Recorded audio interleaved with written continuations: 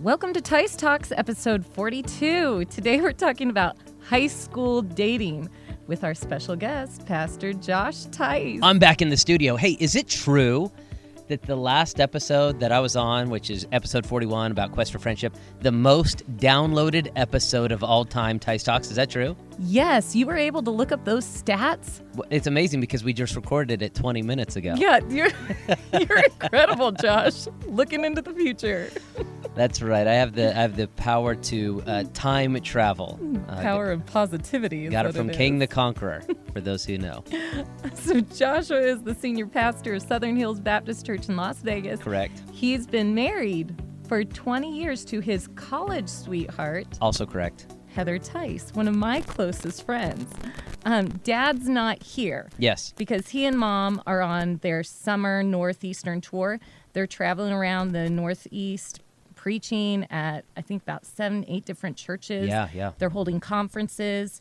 The conferences are amazing. These conferences are filled with wisdom for practical Christian living for the family. They hold family life conferences, prayer conferences, missions conferences.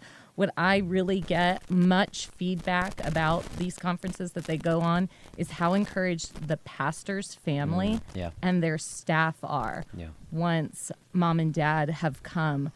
Just having that, hey, we've been there, we're praying for you. We know what it's like, and we're cheering you on, and people just love that. And Mom and Dad are just so authentic, and people love that authenticity. So if you're listening and you're like, hey, we would love to book your Dave Tice to come and do one of his conferences, all you need to do is contact me at charity.berkey@experienceliberty.com, or you can call the church at 702-647-4522. And just leave a message, and I'll be able to contact you back, and we can start looking towards booking for. He's filled up for this year, but we have a few openings for 2022. Yeah, and it's not too soon to think through 2023 too, right? Or as well, if you're starting to plan out next year. It's August when this is released, and you're starting to plan out 2022, and he's already booked. Then call in and get it booked for 2023. His schedule is being filled up, and because we already have some in 2023 that are filled because people are like, oh, I really wanted him in the fall, or I wanted him in the spring. So so contact Charity immediately. And by the way, it's a twofer, right? Because if you get Dave Tice, he doesn't go without Anna. Anna will show up. And by the way, you wouldn't want him. Right. Without Anna, really? Like, he's just a different person. She makes him what he is. She sure does. And when she hears this episode, she's going to love her second son for saying that. No, but it is, they really are a team. And the encouragement that she brings to the women whenever she's just around them and in the community of the church and to the pastor's wife, it's invaluable resource. So, we highly recommend. Yeah, they are both godly people, consistent in their walk with the Lord, and they're authentic. Yeah. And that's missing in a lot of people, it seems, that the authenticity. It's just and they're a lot of fun. There's nothing like having an older minister come in. Yes, Dad, if you happen to hear this, which he won't listen to this. Mom will. Dad's an older minister. Mom's much younger. But as they come in, it's nice to have that perspective in the pulpit, as well as at the Denny's dinner table afterward. And like you said, they're a lot of fun. Yeah. Someone actually just messaged and they said they're going to a large church up in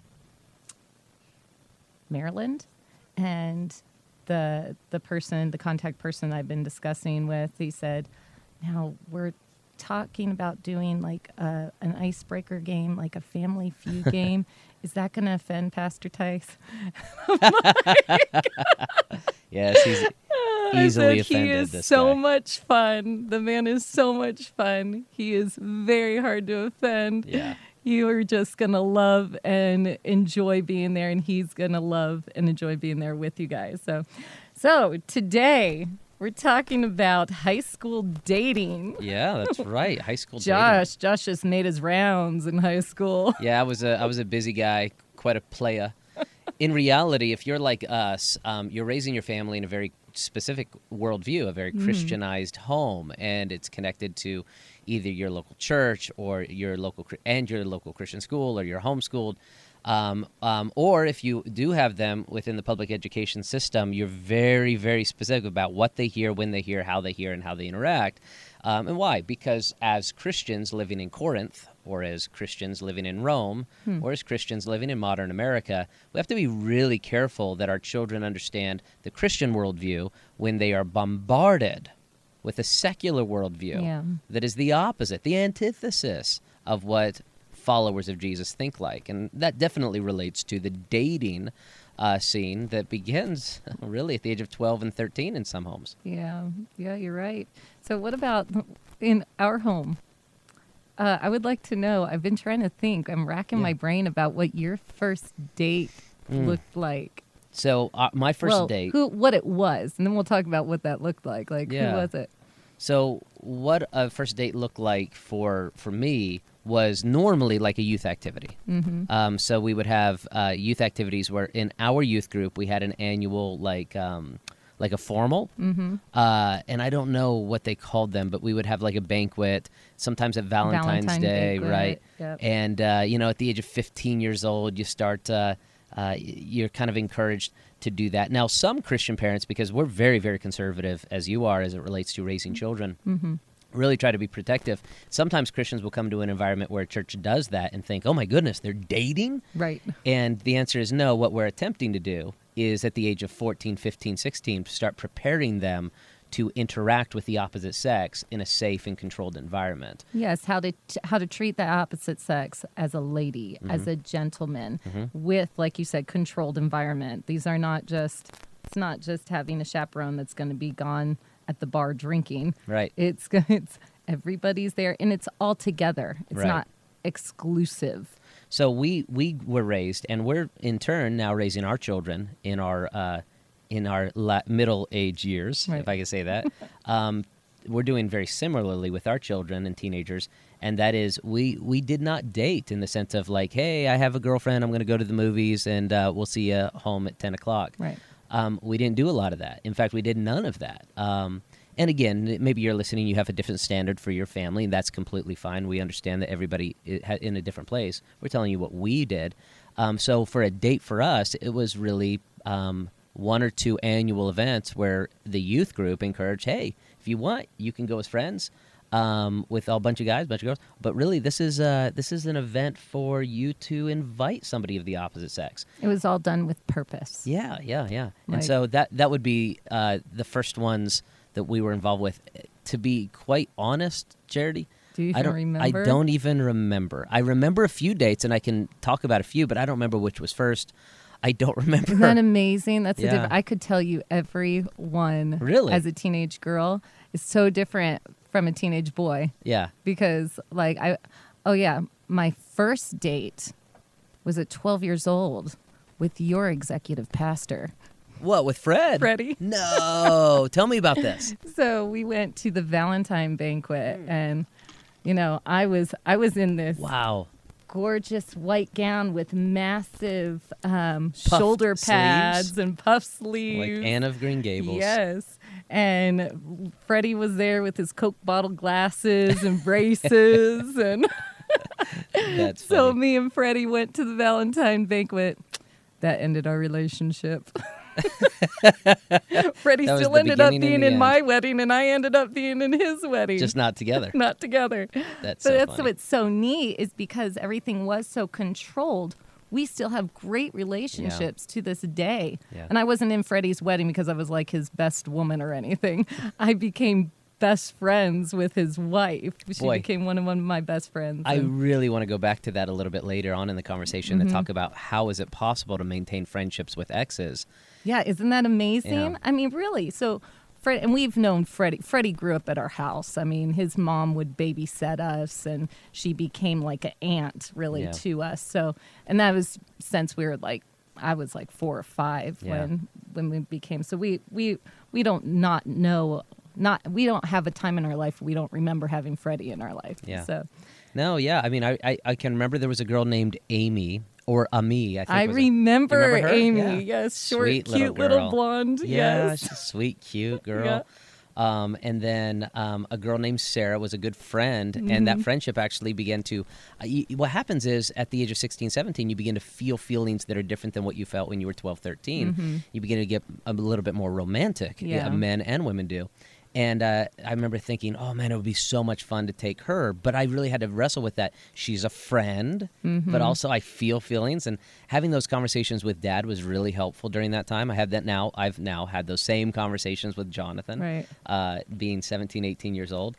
And so, for us, our worldview, which I would be bold enough to say is a biblical worldview, Christian worldview, is to allow for them to have those moments of growth in a protected environment that separates dating from sex. Yeah. Now we're gonna try to be careful here because I don't know who's listening to this. Mama, you might be there with a 6-year-old running around. Just be careful. Put the earbuds in. If who knows what's gonna come out now? We have Josh here. It's true. It's true. It's unfiltered as we talk about these next things. So with us, we called those what you were just saying. We mockingly named this. Oh, we don't go on dates. We have family fun times. Right, because family fun time looked like this. Mom and Dad were driving, and Josh was in the back seat, and we pulled up to somebody's apartment or home, and we all walked in together, and we pinned the corsage on, and we all walked out. That's the truth. I remember Andy Reid. I'm looking back, I think every one of the guys that I ever family fun time dated, they're all pastors now. Oh, that's funny. Oh, what good influence picks. you were. So, yeah, I must have been a good influence. Yeah, I was going to say, not good picks. If it weren't for you, the ministry would be empty today. I'm sure that's what it was. You're welcome, Andy. And they all changed their names. Andrew's now Andrew. Freddie is now Fred. Yes, that's right. They're all these grown-up men. Ben Shetler is now Benjamin. So we have all of these people. Anyway, so they were all they were just family outings. So I remember Andy. So back in that day, you had just the cell phone with the cord, or just a regular phone with the cord. You didn't have exclusive. At any time, somebody would pick up at the other end if you're on the phone. Oh, that's right. Yeah. So there was complete openness. Always. So, I remember Andy when we met at camp at 12 or 13, and he's like, do you want my number? And I'm like, no, I don't call boys. And she's like, what girl doesn't call boys? That's funny. And I was always trained you are not the aggressor. You are not the aggressor. Let the man be the pursuer. Let the man. So I'm like, what idiot would call a boy? But I'm sure that made him think, okay, well then I'll call. This one's different. Yeah, okay, this is different than what I'm used to. So Andy, I remember, but we talked on the phone once a week, probably for a year or two, and then we would go. All of us. I don't know if you would remember going to these. Andy would have baseball games by our house, and we would all go as a family and watch Andy play at his baseball games. Oh, cool! Yeah. So, I don't remember that. Honestly. So these were family fun times that were, so you could still enjoy that relationship and friendship. But there was never once did I tell these guys, I really like you. Right. Never, I'm in love with you. I'm in love with you. I have these feelings for you. Right. That wasn't even allowed. Yeah. It was, you are friends, and you're growing a friendship.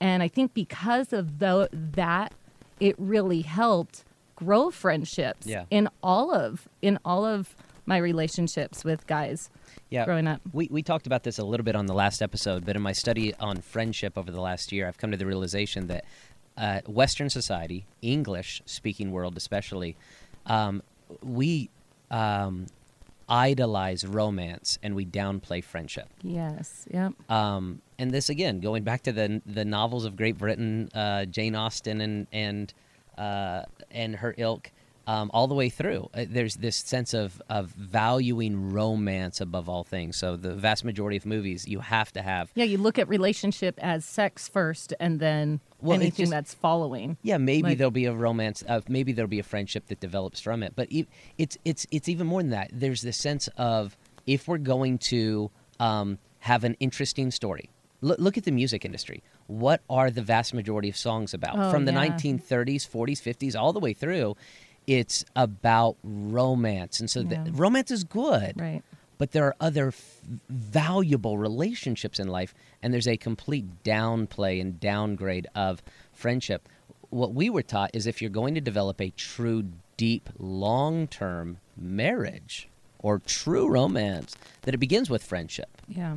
And so to develop that social relationship, that friendship first. This is why we counsel not just teenagers, but those in their 20s and 30s. If you're going to enter a romantic relationship, prioritize the social relationship by dedicating to the Christian sexual ethic, which is celibacy until ceremony. No sex. That sounds great together. Until marriage, yeah.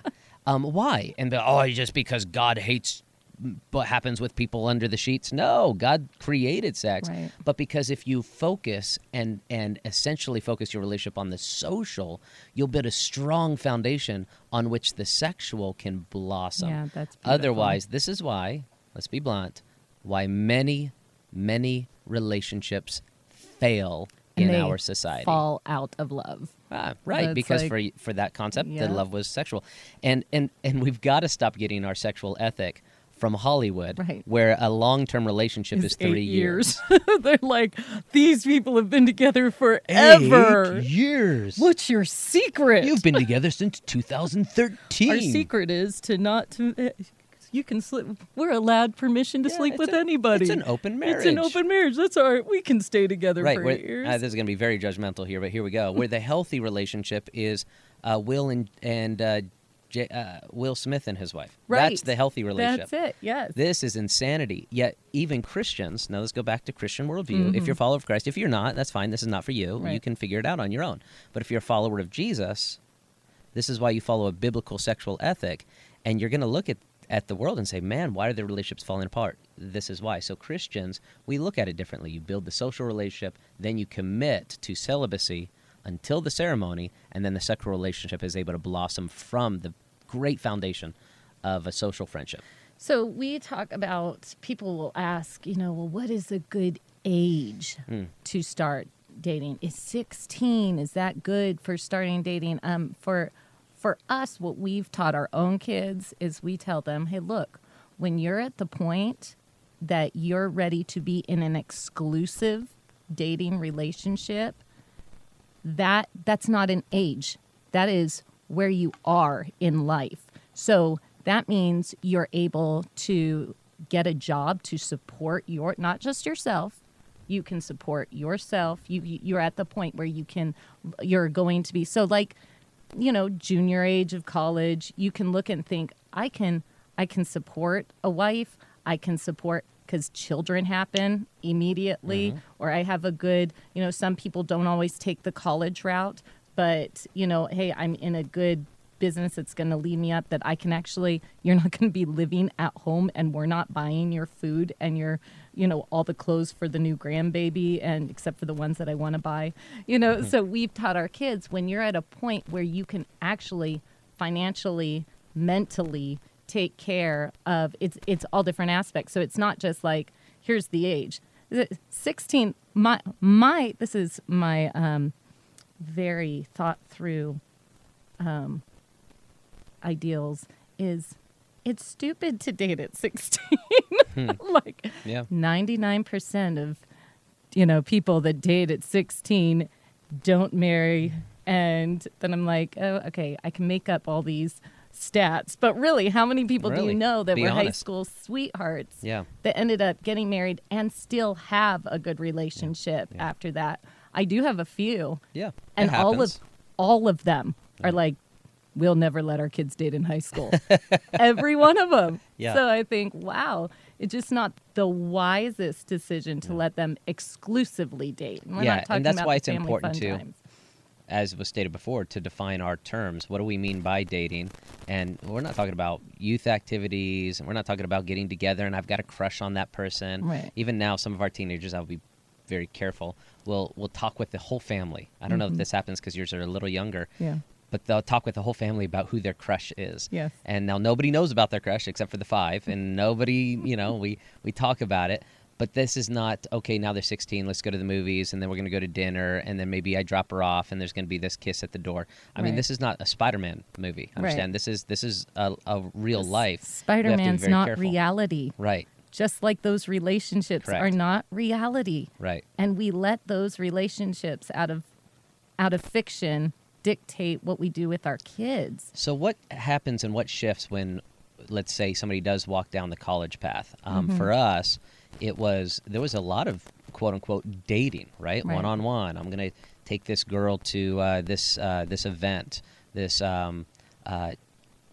fine arts event, or I'm going to take this girl to this softball game, or and I did a lot of that in my freshman, sophomore year. I mean, I was with a lot of different girls. It's almost like, because the college we went to is very strict, it's almost like extended family fun time. Yeah, well, you're in a protected great. Environment. That's it. You have a protected environment. And then allowing that to take place for me was great, because it began to help me understand how to interact. And Heather and I have talked about this quite a bit, begin to develop in my mind a taste for the type of woman I wanted to spend the rest of my life with. I'm talking about specifically personality and socially, as well as physical appearance. Mm-hmm.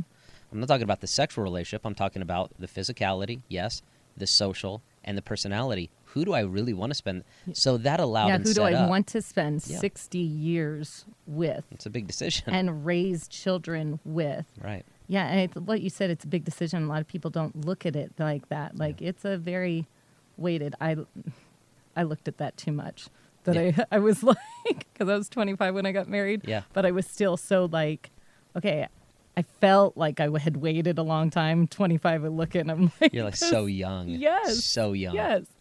And I look and I remember thinking, I've waited this long. I'm not messing this up. Yeah. So I was so like very guarded when poor Neil, when he asked me if he could pursue a deeper relationship. That's how he asked me. I told him, I said, well, I want you to know I am so content in life right now. We're sitting outside out front of Mom and Dad's porch. Yeah. And I said, I am so content in life right now. I am so happy. And if getting into a relationship with you makes me less happy, then I don't want it. Wow. I was but I had come to a part of so contentment. Yeah. Yeah. I thought, I don't want to just blow this on it. I felt wasn't at a point of singleness where it's like, somebody marry me. I thought, I am valued by God, by friends.